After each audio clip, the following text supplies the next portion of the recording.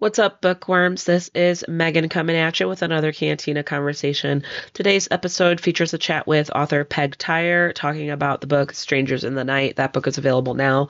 This was such a really cool and surprisingly really enjoyable conversation with Peg, talking about her experience as a crime reporter and how that influenced the book and the Kate Mary character. And also, I don't know, it was just really easy to kind of venture off and go off on tangents about society today, and just based on her experiences, getting to know people and crime and underserved communities and figuring out where that comes from just based on her experiences in her career. But either way, I'll let you guys get to it. Here is Peg. Okay, so today we've got Peg Tyre. We're talking about Strangers in the Night. That book is available now.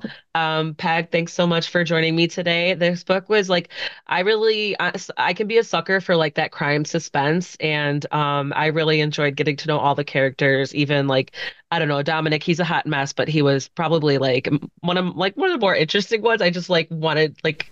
I loved getting to know all of them. But yeah, we'll get into it. But yeah, thanks for chatting today. Nice to be here. So, before we get started, can you give like a summary synopsis of the book so that readers or listeners can follow along if they haven't read it yet? Sure, sure. So this book is set in the last great days of the newspapering business.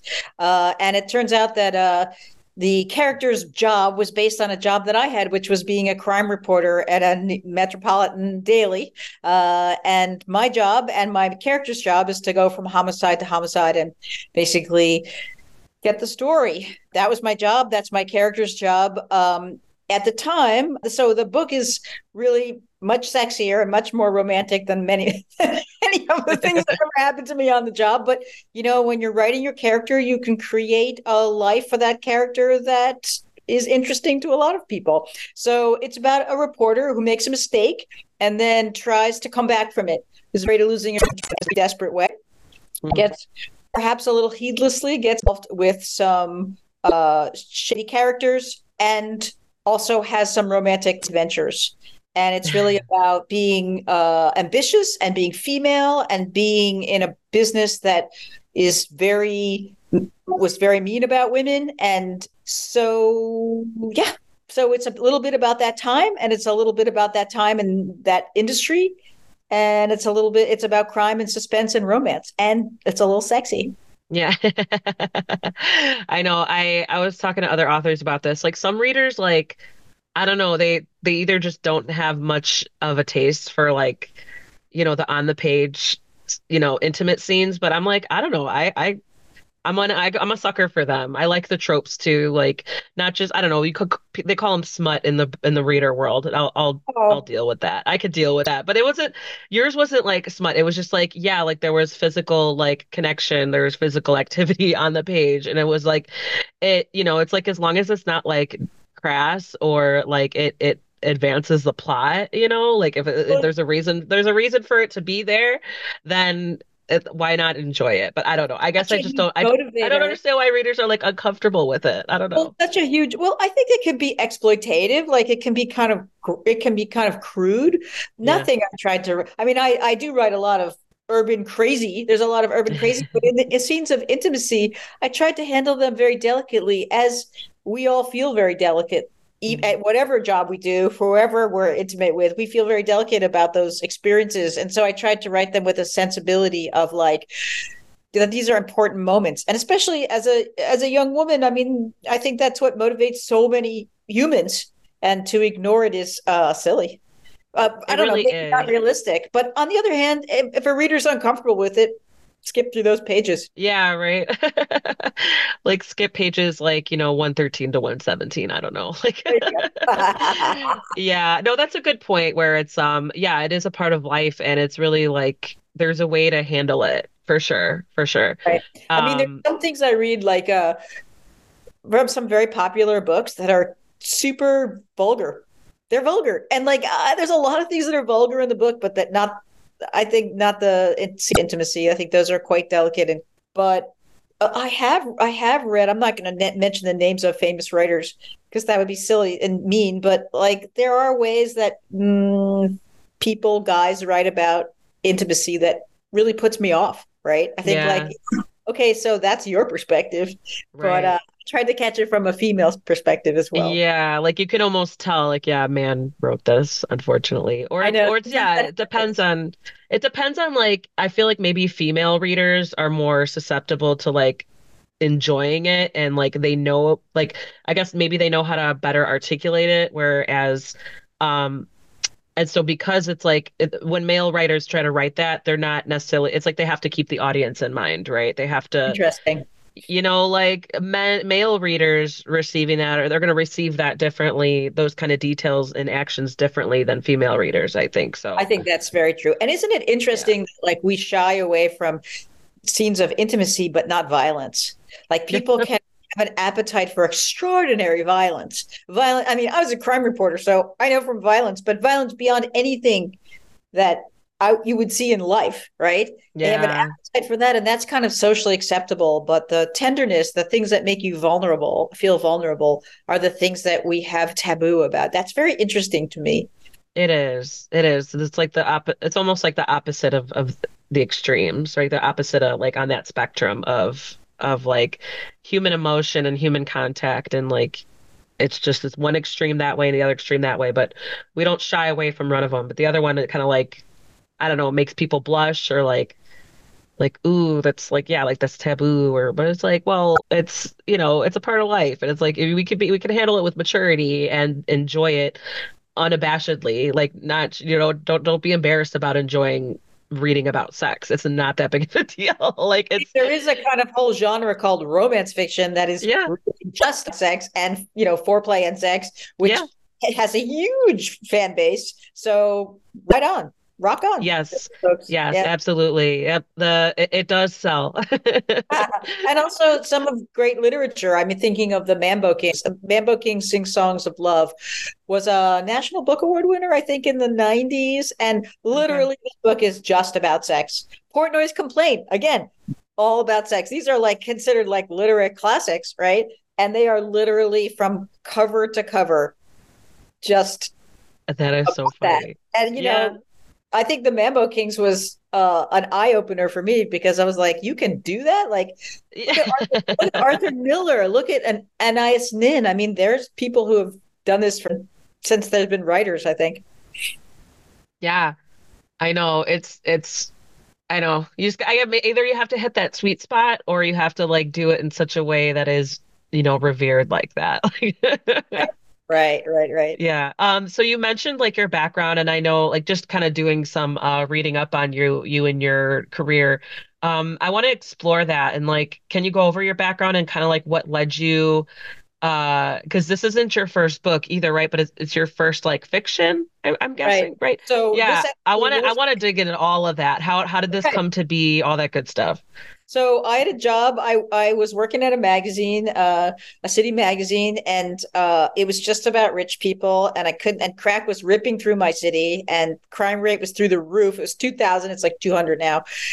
It's like 2,000 a year, and the city was going to hell in a handbasket. And I just couldn't take it anymore. So I applied to work at a newspaper, which I thought was a little more grounded than this like city magazine, which was a lot about getting and spending. And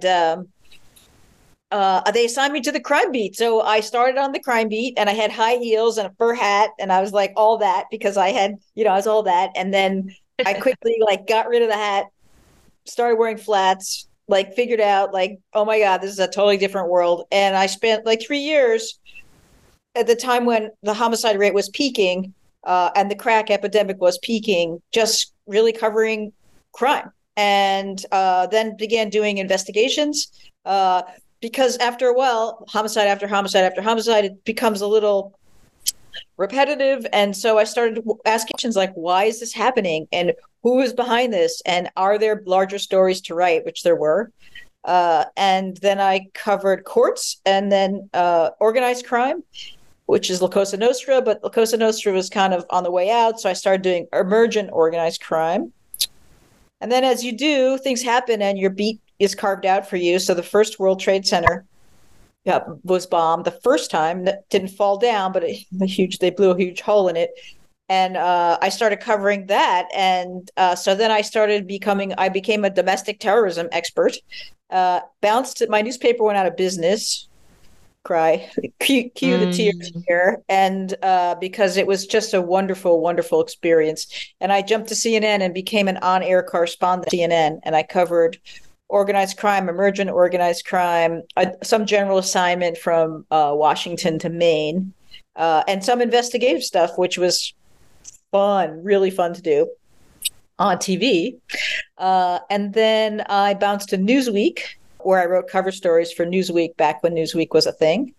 And that was a great time. I mean, the problem with CNN was that I started having children by then, and I needed to have a more regular schedule. And so with CNN, they would wake me up in the morning. I had a buzzer, and they'd wake me up and they'd say, "We need you to go to Bosnia," and I'd be like, "I don't have childcare." Yeah. Right? Like, what? I was like, so it was constantly like, I actually knew someone who put their kid in boarding school because they just couldn't keep a Oh, job where there was just no regular hours at all, which is fair. That's what the job is. yeah. But I don't know. Is it fair? I don't know. Like, kind of, it's a job. It's the nature of the work. Like you can't have like you have to like crime doesn't have a schedule, right? It's like Yeah, but you could have two people assigned to it and let them share it. Like, it doesn't have to be so exclusive to women of childbearing there age. there you go. There you go. You got to shake up the system, Peg. Well, you and me, we're on it. So then I went to Newsweek where I had a regular schedule and wrote cover stories. And I ended up covering, because I was female, I think, and at school age kids, they were like, "You cover education." And I was like, "Really? That sounds super boring." But it Yeah. turned out to be super fun because I had already covered crime and I knew what happened when schools fail, especially if you're Oh, there you go. rural, white, or black, or brown, male. School failure. I mean, prisons are full of people who don't have men basically, who Yeah. don't have, who for whom school was not productive. And we have very little safety nets for, working class kids. So I covered that and then had a big bestseller. So I wrote a book about terrorism. I published this novel the same year and had a baby all in the same year, which was insane. I wrote a second novel, and this was part of a series that this also is coming out next year. And then I meant it to be like a 10 book series, but I had two kids and a full-time job, and I just said, I can't. I surrender. So I gave up. So I stopped writing novels, and I started working on nonfiction books. I wrote a book about boys in education that became a big bestseller. I wrote a book about education research, like how to tell if your kid's going to a good school based on like what we know about research, and did really well. And ultimately, I started running a foundation in New York City. So we run an incubator for education-related nonprofits, and I help build up nonprofits that are focused on improving education and life outcomes for low-income New Yorkers. So I Mm. still do. When I first started working there, I've worked there for like 11 years, and I still did some really long-form magazine pieces, like for the Times and the Atlantic and Politico. But since COVID, I've mostly focused on the nonprofit work, which has Yeah. been wonderful.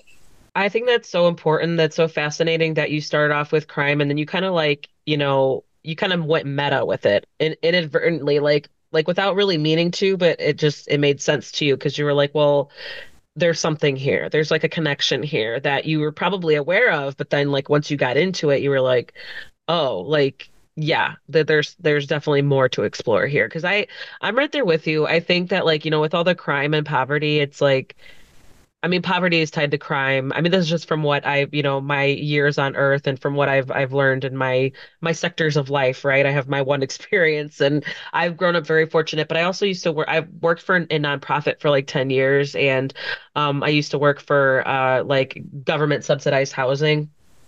And so I'm aware, and it's a lot of, a lot of those, a lot of the tenants, a lot of the people, they didn't like it. They didn't enjoy having to rely on that assistance. They did want to like get out of it. And it's just a lot of them have families or they were disabled or they were elderly. And they just, like you said, like the system, there aren't safety nets, so to speak, for people who are not fortunate or not well off or not don't have the resources that other people have.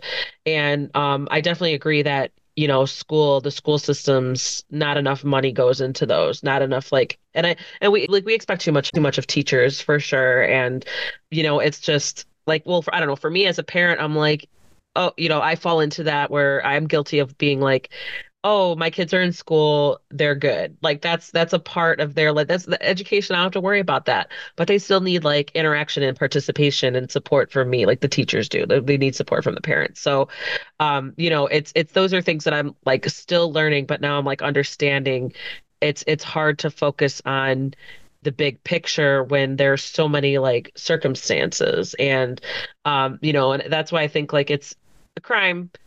It's kind of like crime and poverty. It's like, yeah, they usually crime happens because people don't have what they need, with the exception of, people being greedy or exploiting things. Well, a lot of crime happens on Wall Street too. I just want to point out that it's Yes, not just in yes, it ghettos. does. It's not just in, places where there's low income people. I'll tell you, there's a lot Yes. of supports for people who are low income, and there's a lot more get out of jail card frees for if you're Yep. wealthy.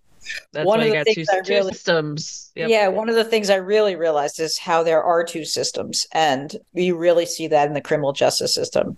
So it was And it's because they feel like they can get away with it. And they're like, well, all the watchdogs are on my side, right? It's like, or they just keep funneling money to the people who would, Well, we have a consolidation of power, and maybe I think what they call this regulatory capture. So, like, rich people ensure that they have this gilded place to stand.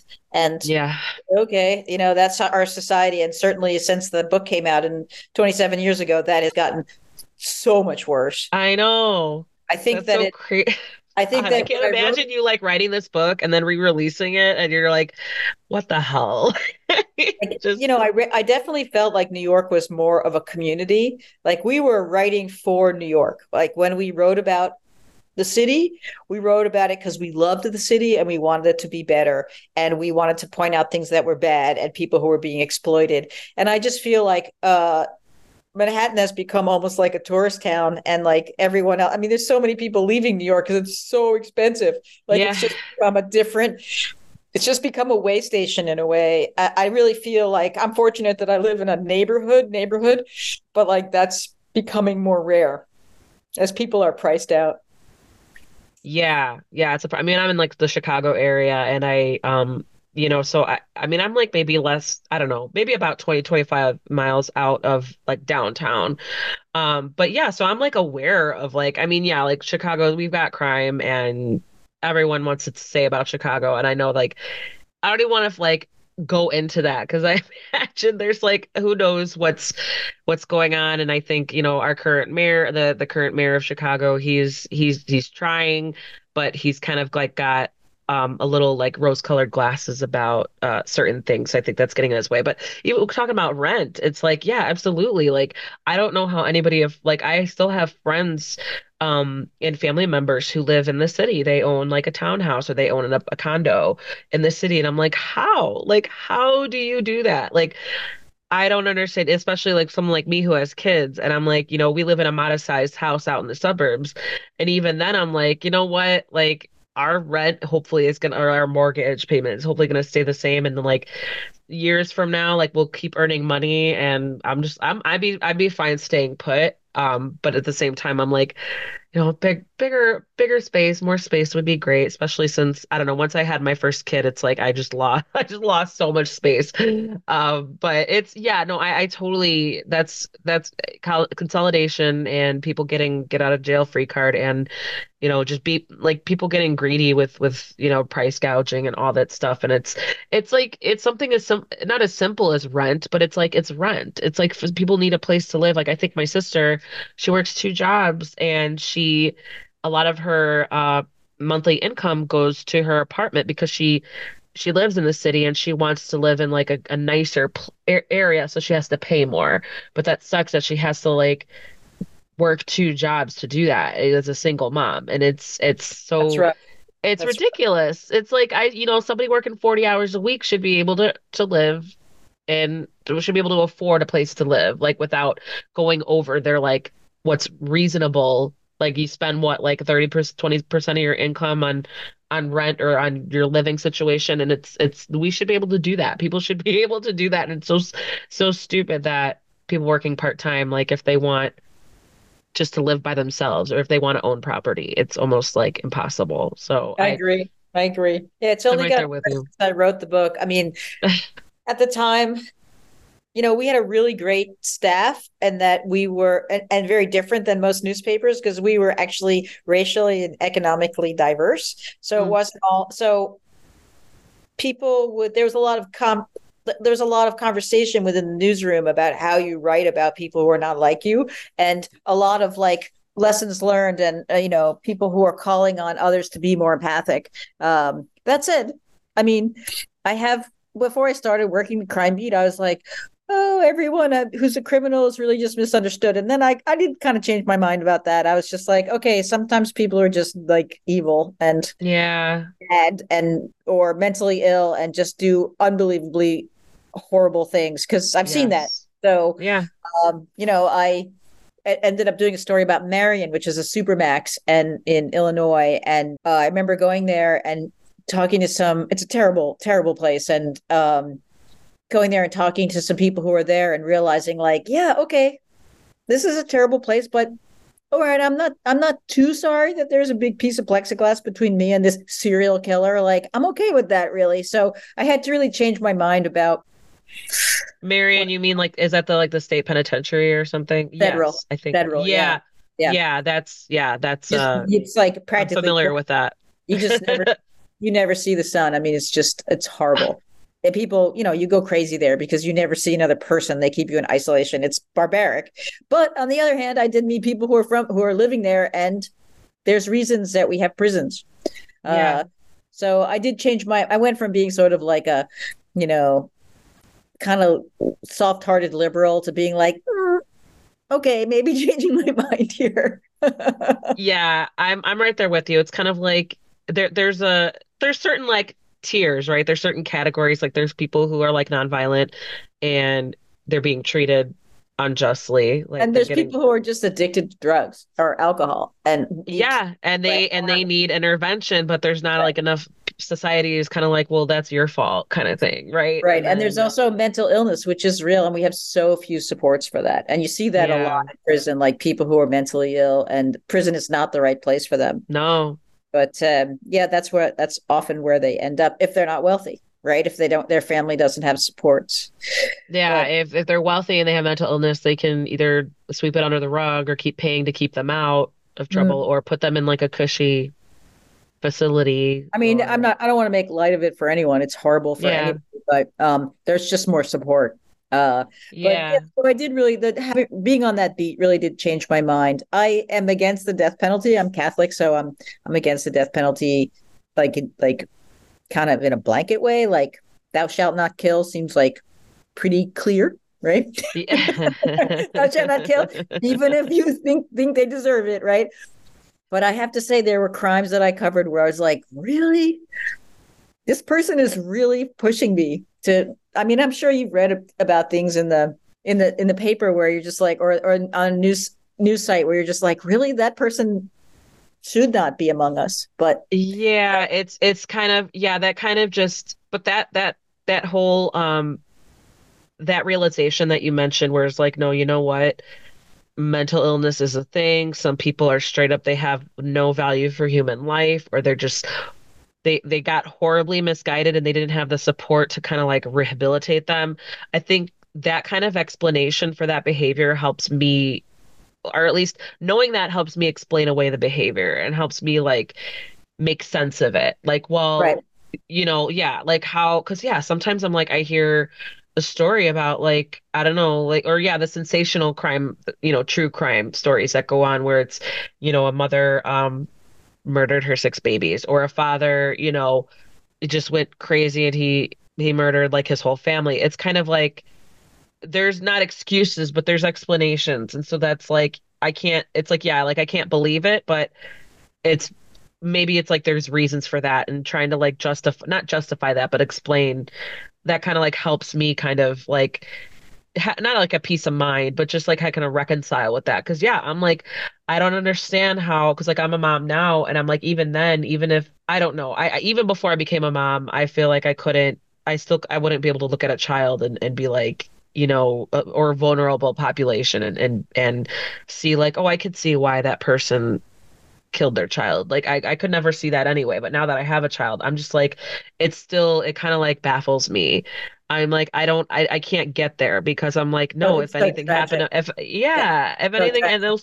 and those poor kids, like they didn't know any better. They were just in a situation where, or even the kids that get caught up in like custody battles or things like that, and one parent takes it too far because they don't want the other parent to like, they want the other parent to suffer and not get what they want, and and that often maybe that involves murder suicide or whatever. But I'm like, that's when it's like it breaks my heart, and I'm like, I can't imagine, because like if any yeah, obviously if anything happened to my kids, my world would be shattered. Like I don't know what, Sure. I don't even want to think about it, because that's so many parents, so the nightmares of so many parents, like we just don't, it's unspeakable, unthinkable, we don't know what we would do. So when I Agree. read stories of like, yeah, like children being the victims of their own parents, like their own parents are the aggressors and the perpetrators, and it's Hmm. like I can't like I don't understand that. So it's like kind of looking at the person and being like, oh, they grew up in an abusive household, or they grew up, in a just they were raised by a mentally ill parent. Then that kind of like helps explain it.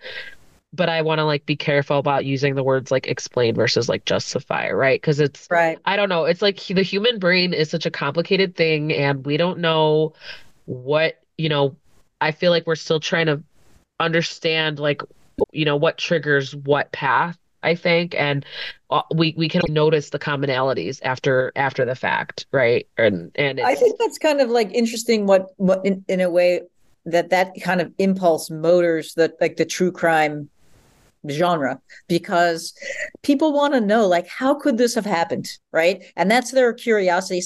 Some of it's a real yearning as a person to know like how could that thing have happened, right? And I mm, would say that I think that's really to be respected, and really like I appreciate people who have that level of caring for what the human being is, what the capacity is of humans to care about. That is kind of, I don't know, it touches me in a way. I would say the downside of the true crime, our true crime fascination, is I fear that it makes people afraid of each other. Like, in your life, you're very unlikely to run into a serial killer. Like, you can read about it, but probably it's not your neighbor.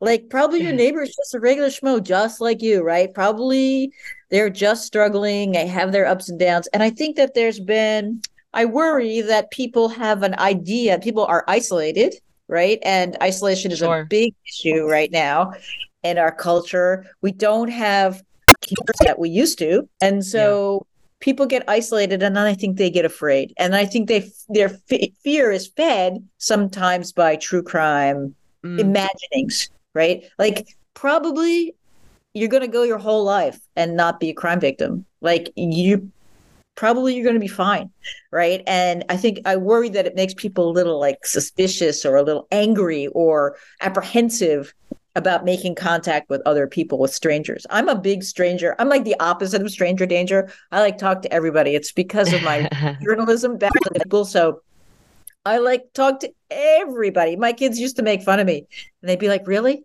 Again? Like you're just talking to strangers?" I But tease my husband sometimes because he kind of like has a face where people like don't, they feel drawn to him, like they'll he gets asked for directions or asked for help or things like that. And I met him through my cousin in the city, and she's like, Tony, what are you doing? Like, don't go towards that car if they're asking you for something. So it's like, I know, I think, right? yeah, that's a different, yeah.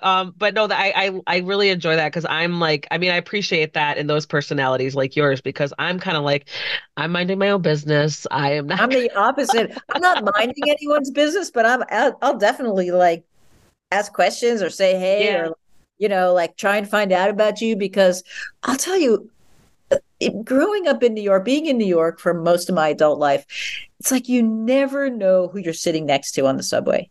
Like yeah, you could be sitting absolutely. next to like once met this woman, and she was Chinese, not Chinese American, but Chinese. And above 14th Street, no one knew who she was. She was just like a regular anonymous person. Chinatown on the subway, she was a celebrity. Turns out she was like a famous actress. Like you just and so everybody, right? And then when she got to Chinatown, oh my God, she was a Kardashian. And like I've like sat next to people on the subway who turned out to be a terrorist. I've sat next to saints, right? Bucking for sainthood anyway. You just never know. And you never know the burdens that people are carrying and Yeah. how they're carrying them. And I'm really moved by the experience of talking to people and realizing that there's kind of this everyday heroism. Like, yeah, okay, I wrote these crime fiction books, and there's like it's big tropes of like being a hero or not, or the anti-hero. But there's also a lot of people who are just carrying a lot. They're just carrying a lot of weight, and they're doing it in such with such dignity that I just get so filled up from talking to people and having them share their life experience with me. I'm Yeah, because so you kind of look at it and you're like, how are you not crumbling in a pile of like tears right now? Like, totally, how are you totally not? But you know what? They probably do. Maybe they have like a system, where they sure, can they sure, can they can let it out and then get, pick themselves back up and be on their way and get back to sure. But business. just that Yeah. someone would share that with me, like I'd be sitting next to Yeah. someone and be like, "Oh, what a weird color outfit they're wearing." I have my little inventory, my little judgy inventory, and then you end up where whatever. What are they wearing those shoes for on the subway? That's so crazy. Like whatever. I'm just looking at their outsides, and then you get to talk to them, and you realize their insides are so varied and splendid. And like all you needed to do is talk to them. And you Yeah. learn so much. And I learned so much. And I've been so humbled. And so many times I think I could never have anything to say to that person. And then I think, okay, I cannot stop talking to this person. They're right. So I'm often, my first impression is probably 90% wrong on people. Oh, I think, I don't think you're alone. I think a lot of people, I don't know. I think as humans, we just kind of we tend to we see one thing and then we kind of like feed off of that. We kind of like Right. judge that versus like, yeah, you have to do a little bit more work to get down to like the deeper levels of that life, you know. And also the ability to say like these no one's different than me. You know, even a person who's in prison behind a plexiglass, section, they're not that different. They're still a human. They're still a person. They still had many, many Yeah. experiences that I had. I'm sure some Yeah. different. But Yeah. to recognize that common human, I mean, that's the way I was raised. Like to not to think that people were better because they were rich or worse Yeah. because they were like in prison. Like I wasn't raised that way. I was raised like the opposite of that. And so that's really helped me. Like that's really helped me in my work too, and my thinking and as a writer. Oh yeah, absolutely. Because you have to like give the person the benefit of the doubt and be curious to ask more questions. Because if you make assumptions, then you might not ask certain questions because All you're you do just, when you make you know, assumptions is just confirm what you already think without any right, other right. information, right? It's just Yeah, so exactly. it's such a dead end. And so to be able to like interrogate my assumptions and like actually talk to people, gifts after gifts after gifts I'm given when I do that. I love that you see them as gifts. Oh, Like you see totally. the value, right? Like that's awesome. I As a love that. in this book you'll see that like a lot of people, there's a lot of like stuff that I observed, like it not all of it came out of my head, like a lot of it was just like the crazy day-to-day stuff that I was seeing, but like so many people were so generous with me, talking to me about their lives, letting me into their homes, talking to me when they were terrified or very vulnerable or in deep grief or freaked out and arrested. Like people talk to me, and that was amazing. That was that, and the books have that kind of like really human quality to it, that quirky human quality that you get when you're really among people, and not just sitting at your desk alone. I hope Yeah. the books. Yeah. One thing you mentioned about like inadvertently comparing yourself to people who you spoke to like behind the plexiglass or whatever. I read one of the books I read or works that it's like a picture book, but it was called Making Art in Prison by Janie Paul, and it was like basically this nonfiction piece. She started this program, I think, with Michigan State, like interviewing, and she started an art program in prisons and seeing what inmates could produce and like, with what they were given, and kind of not only that, but then like kind of hold like a what to feature in the school and the college from that project. And so a lot of these inmates, she was surprised that like not only they were really talented, but they were like so receptive to constructive criticism of like how to improve their work.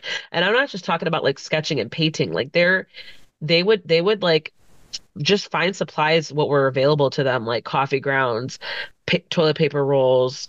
They would be using like paper clips or toothpaste and toothbrushes, things that they like just have that they could get from the commissary. I think that's the word.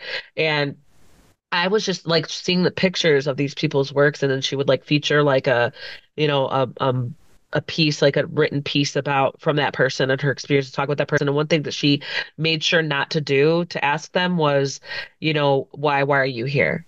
And she was like, I have no interest in learning about if I wouldn't want somebody to to necessarily know about the lowest point in my life and the worst thing I've done. So I didn't think to ask that unless they felt like they wanted to share that with me, but it wasn't a requirement for them to be in the program for me to speak with them and their work and to give them feedback. And some of the pieces I that were featured in this book were so like amazing, and it really like spoke. It's something that's like the beauty of the art, where it's just like really like, oh my God, like what are they saying in this piece? Because a lot of it was like, it was reflecting how they grew up back then, but it was also reflecting about how they viewed the system now. Majority of the people were people of color, but I was just so impressed, and it really did enlighten my assumption of like, do inmates like, are they interested in art? Would they be able to do something? It's like probably they'd probably be able to do art, but it blew my mind at how good it was, at how profound it was, and how resourceful these artists, yeah, we'll call them artists, inmate artists, they were dealing, working with what they have. Because it was just so fascinating, and it was like I was just so surprised, and yeah, it kind of explained a lot, and also just like it had a really positive effect on the inmates too, where it did help kind of like rehabilitate them and gave them purpose and gave them something to work towards, Yeah. and if Also, I'm very attracted to the programs in college where inmates can go to college, which is new. Like we just had a law passed that said that the inmates can get Pell Grants. So there's a lot of services now, educational services for inmates, which is great. And and I will say it's really great because it reduces recidivism rate. It's good for people. It's good for our communities. People are released. You want them to have an education so they can get a job. And I have talked to prison guards who say, yeah, nice. This guy committed a homicide. Now he's getting a college education, and my kid can't go to college because I can't afford it. And that really was like, that was brutal, right? I was yeah. like, fair. Okay, that's fair. That's a Right, you fair. can kind of see it, Okay. but it's like I don't know. I know it's hard. It's hard, and I'm not saying that the inmates shouldn't have it, but I understood that guy's bitterness, right? Yes, yes. I understood that he both appreciated it, but also felt like, what about my kid who didn't commit a homicide, right? Yeah. And I was very struck by that, and yet I'm a big supporter. My husband taught in a state prison, and we're of course, this is a vulnerable population, but there's also many sides. When you talk to people see things differently, and I have to Yeah. respect that. Yeah, you kind of get, yeah, because you think, oh, they're like how you said, like, oh, these people, just give them a chance, just give them the resources. But then it's like, well, what about us who have been playing by the rules and we're kind of Or like haven't committed a left? crime, Yeah. and afford it, right? I mean, there's a lot of people who can't afford college, and I get that, Yeah.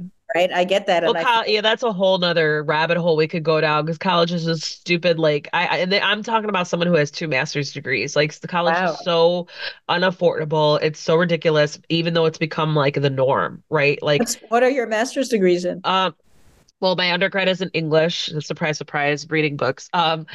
But so I wasn't going into teaching, so I had to figure out something to do, and so I got into like web content, that whole industry. And this was, mind you, this was like, oh God, 15 years ago.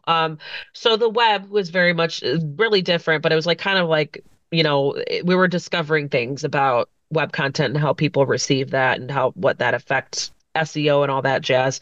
So I first got my first master's is called New Media Studies, but it's basically like doing that, like comparing like what when new media comes becomes old media because of changes in technology and like human computer interaction, examining like the user interface and these experience things like that, graphic design, web content, figuring all that stuff out, just kind of like setting me up so that I could use my writing experiences and the coming age for the growing industry to where that industry was going. And then my second master's is in business analytics because I was kind of leaning towards the data and seeing where data how big data, like massive amounts of data, and what kind of story that tells, and then kind of like not just the story, but like business side of what does that mean for businesses? Like, and I specialize in marketing analytics, so like like web analytics, web traffic, social media, things like that. Just trying to be relevant, trying to keep up to date on my skills. So,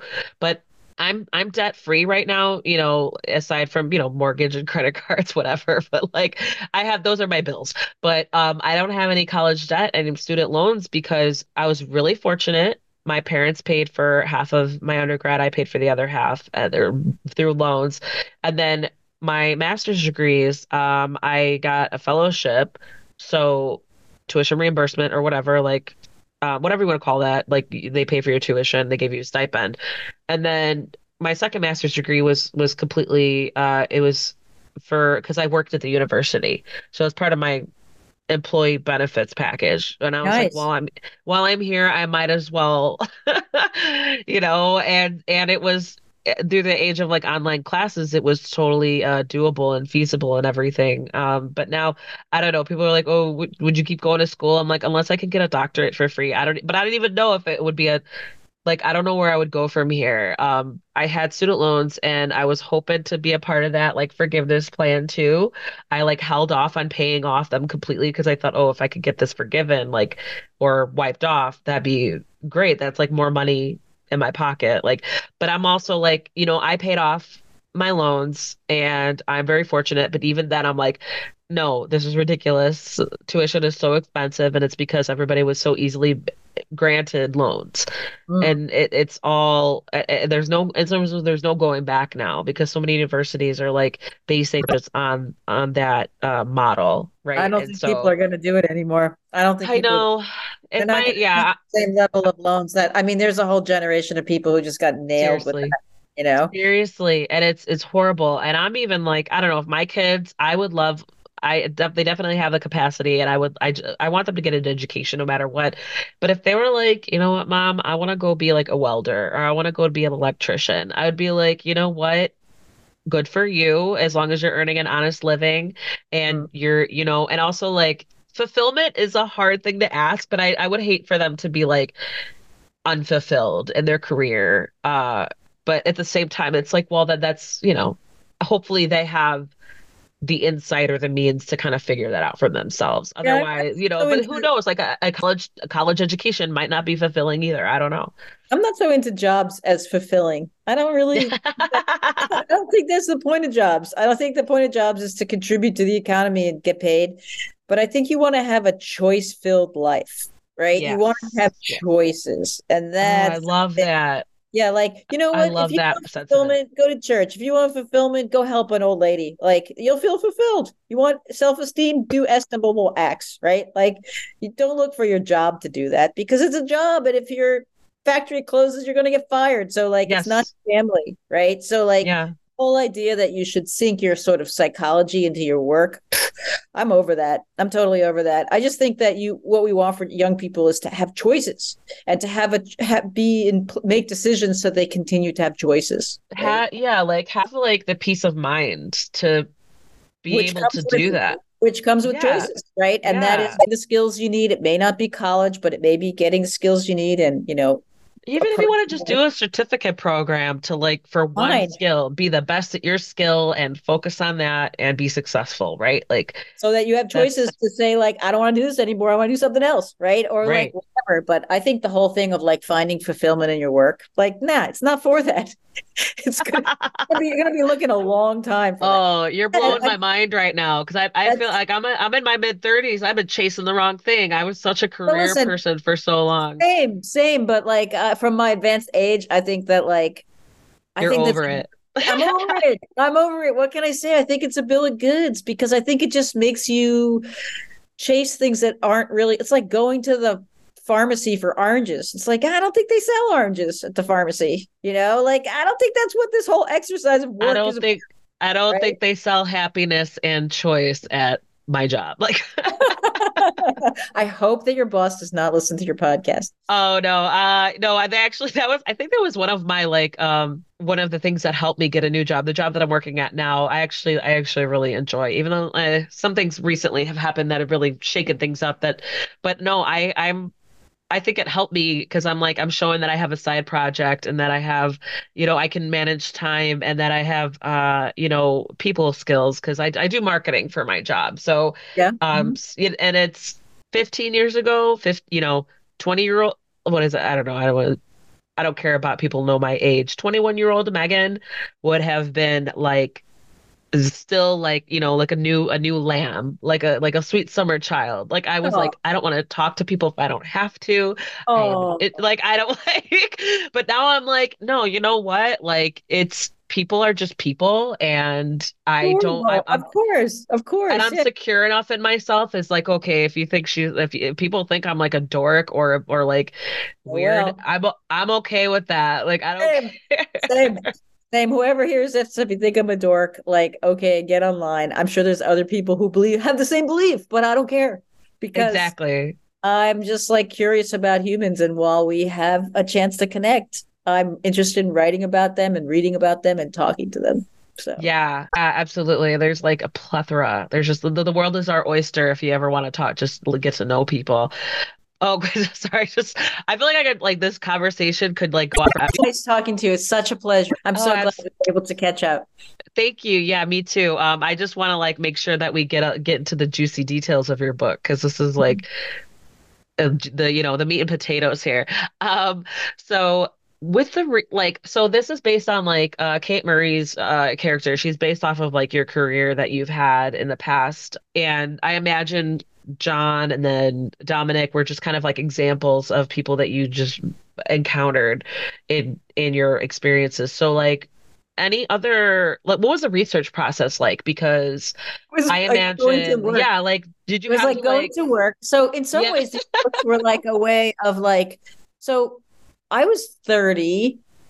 I was all my friends were talking about, is my wedding veil going to match the napkins kind of thing. Those are the kind of conversations that we were having. And I was like, oh my God, I think there's someone's brains in the tread of my sneakers. Like I'd be like, I was just every day I'd come home was like being in a war and then coming home and having conversations about like someone's bridal party. And I'd just be like, I am losing my mind here. Oh my So, God, I can't even imagine. yeah, it was Where you're like, don't you realize everybody's murdering everyone? Like, everyone, what? oh my God, like I'd walk down the street and I'd be like, someone died there, someone died there, someone died there. And Oh, so it was really like weird for me. I was like really in a weird space. And now we talk much more about like post traumatic stress disorder and stuff like that. Like I was like the poster child for that.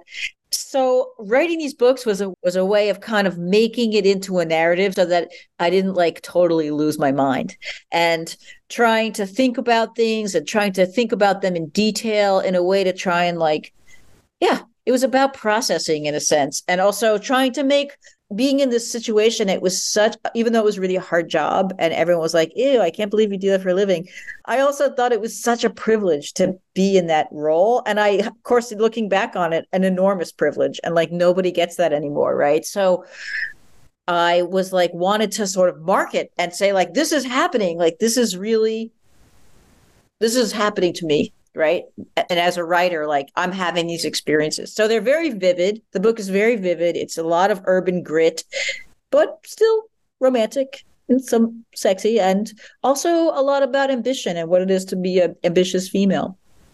yeah, because Kate is definitely like, I'll be honest, like I didn't agree with some of her choices. I was like, girl, you got tunnel vision right now. Like, because she didn't really care about she had like her eye on the prize, but understandably it's because she didn't want to like this is her job and she was on ready to be kicked out the door, right? Like, As so we are when we get stressed out. I mean, everyone who's stressed just gets more and more tunnel vision, right? exactly. And where she just needed to secure her spot and she was going to do everything that she could to do it. And unfortunately, that I just remember one of the scenes between her and John, and it seemed like things were like really improving between them, and then like something happened. Like we'll try to be spoiler free, even though the book has been out. But like, but like it seemed like something, there was just like a piece of conversation that happened, and then all of a sudden it was like a switch. Like she went to like, oh my God, yes, like this is what I need. And it was like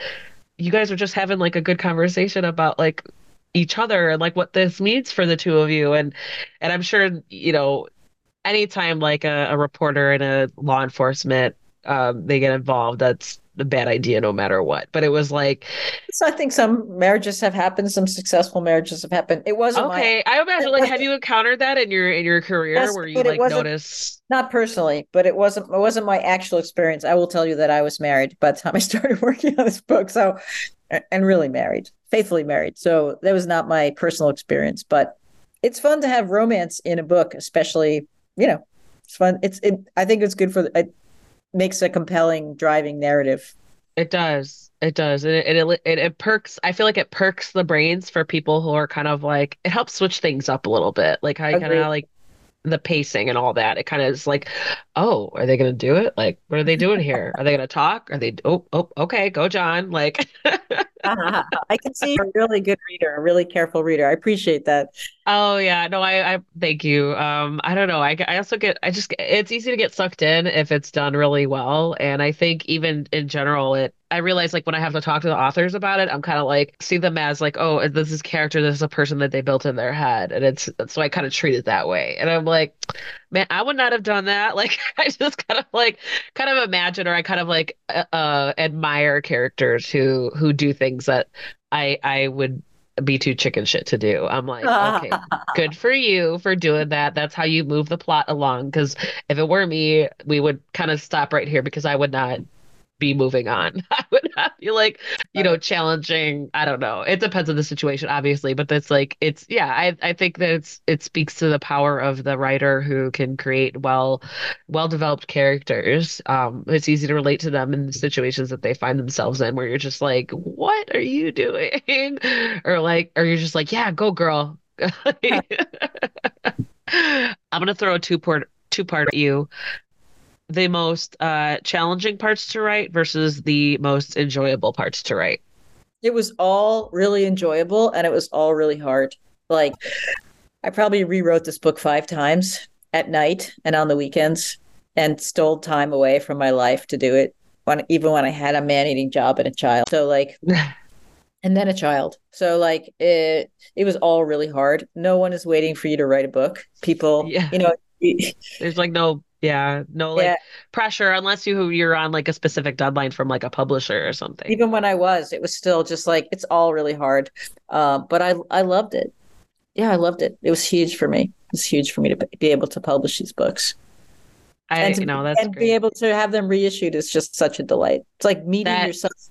You're 20. It's like meeting yourself 27 years later. Like I can't really believe oh it, you know. wow. Yeah, I imagine when you were like, you kind of refired this up with the whole relaunch or whatever re-release. What was going on through your head? Were you kind of like as a writer perspective, were you kind of like reflecting on 27 years old or 27-year-old ago, Peg, or were you like, Sure, sure, yeah, yeah. like, well, how did that go for you? And just thinking like, God, 3/4 of the things that obsessed me were meaningless. That's what I thought. Like, God, why did I even worry about that? And I hope that when I look back on my life now, from 27 years forward, I'll say the same thing. Like, why did I even bother with that?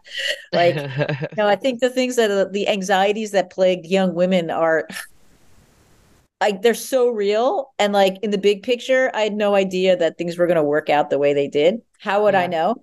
I had no yeah, I had no faith that things would work out in any way. And I have great compassion for that character and for that writer and that moment in time. I really see what's great about the books, really great about the books. I really see the flaws like in a glaring way. But I have compassion. It's like that was hard work and I think it holds together really well and I'm proud of it. Yeah. Glad I did it. Yeah, I imagine that, yeah, you were still kind of looking back and be like, Unfortunately, it's still pretty like relevant, believable. Yeah, yeah, yeah. So what do you hope readers get from your story? I hope that women who read the book see that especially young women, see that sexism is not so far in the rearview mirror, that these things really happened. And the Me Too movement's great. And I'm so proud of our young, you know, of the young women who pushed that forward. But it's not that far away. And those battles are still fought in a lot of different ways. Yeah. Uh, I hope that women who read this book who are ambitious feel a little less alone. They feel a little less that if there's it's hard to be, there's an uneasy relationship that young women often have with their ambition. And I hope this gives them some comfort that you can make a lot of mistakes and still be okay. And I hope that people have a really good time. I hope that they have 3 hours or 5 hours of reading this book and just thinking, this is a great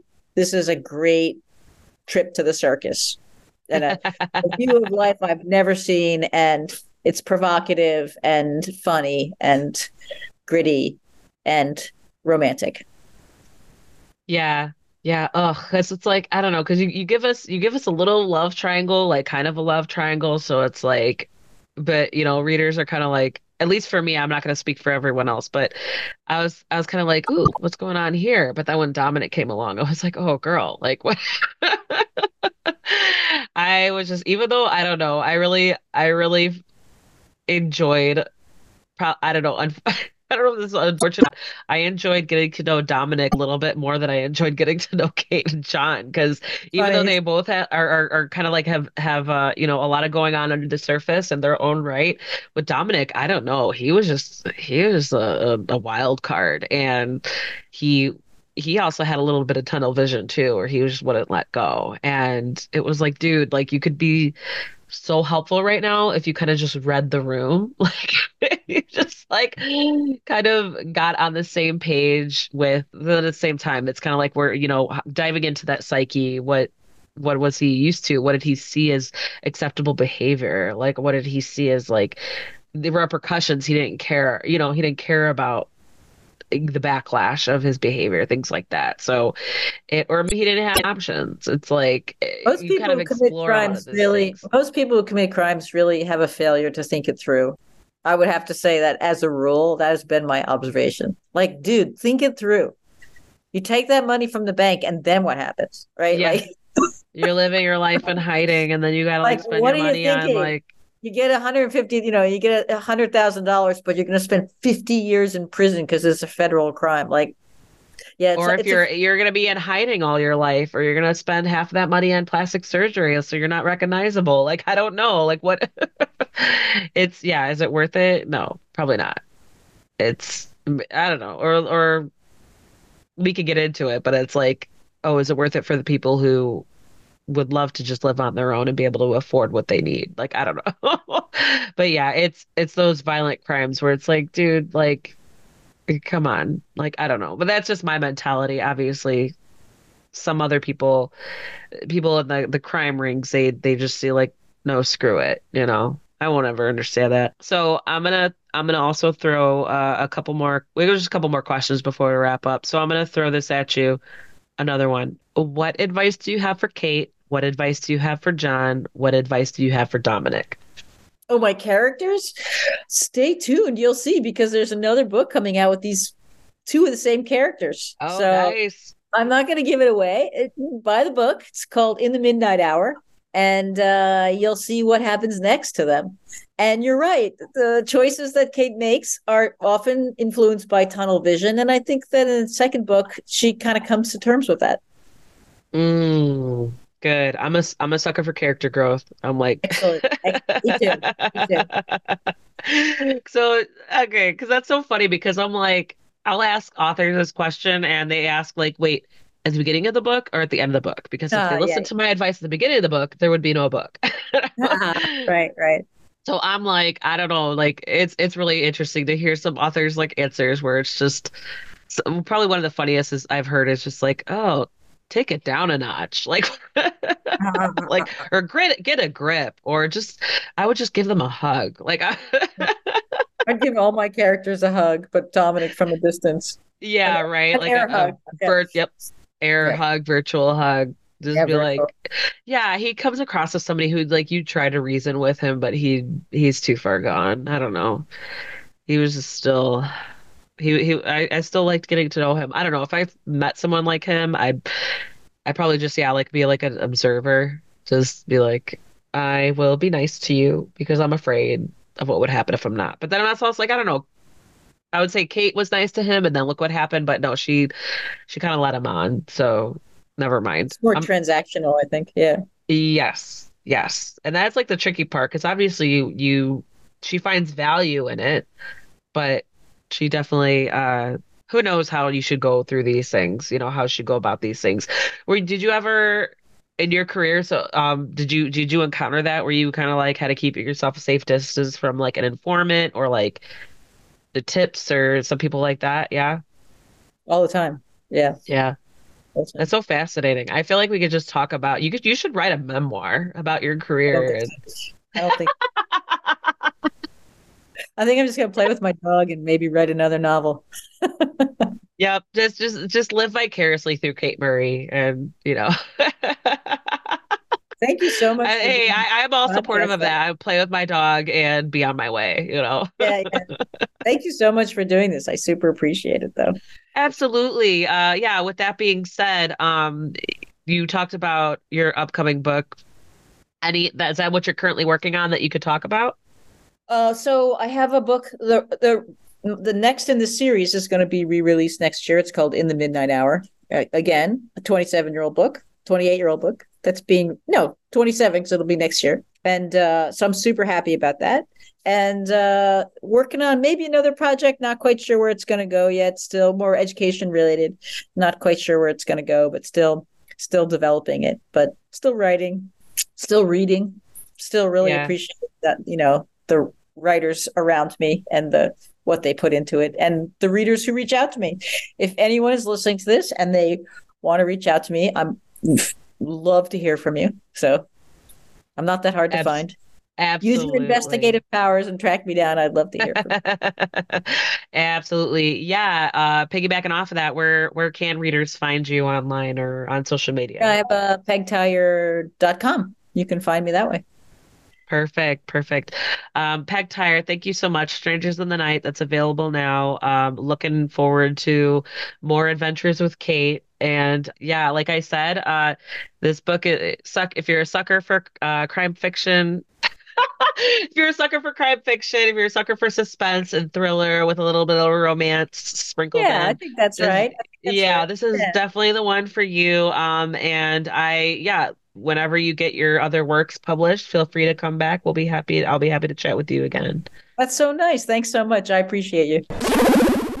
And there you go. That was Peg Tyre talking about Strangers in the Night. That book is available now. Go ahead and check out the show notes for links to buy the book and to follow her on social media.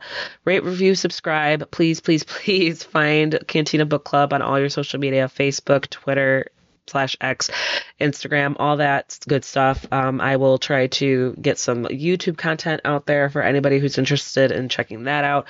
But either way, please make sure that you do find the accounts and follow them. It helps me out while you're at it. If you need any book recommendations, go ahead and hop on over to Cantina Book Club to read the book reviews, pick up a book, and if you like the book, if you like the author, please go on and hop on over to Amazon and Goodreads to give them a review. It helps them out as well.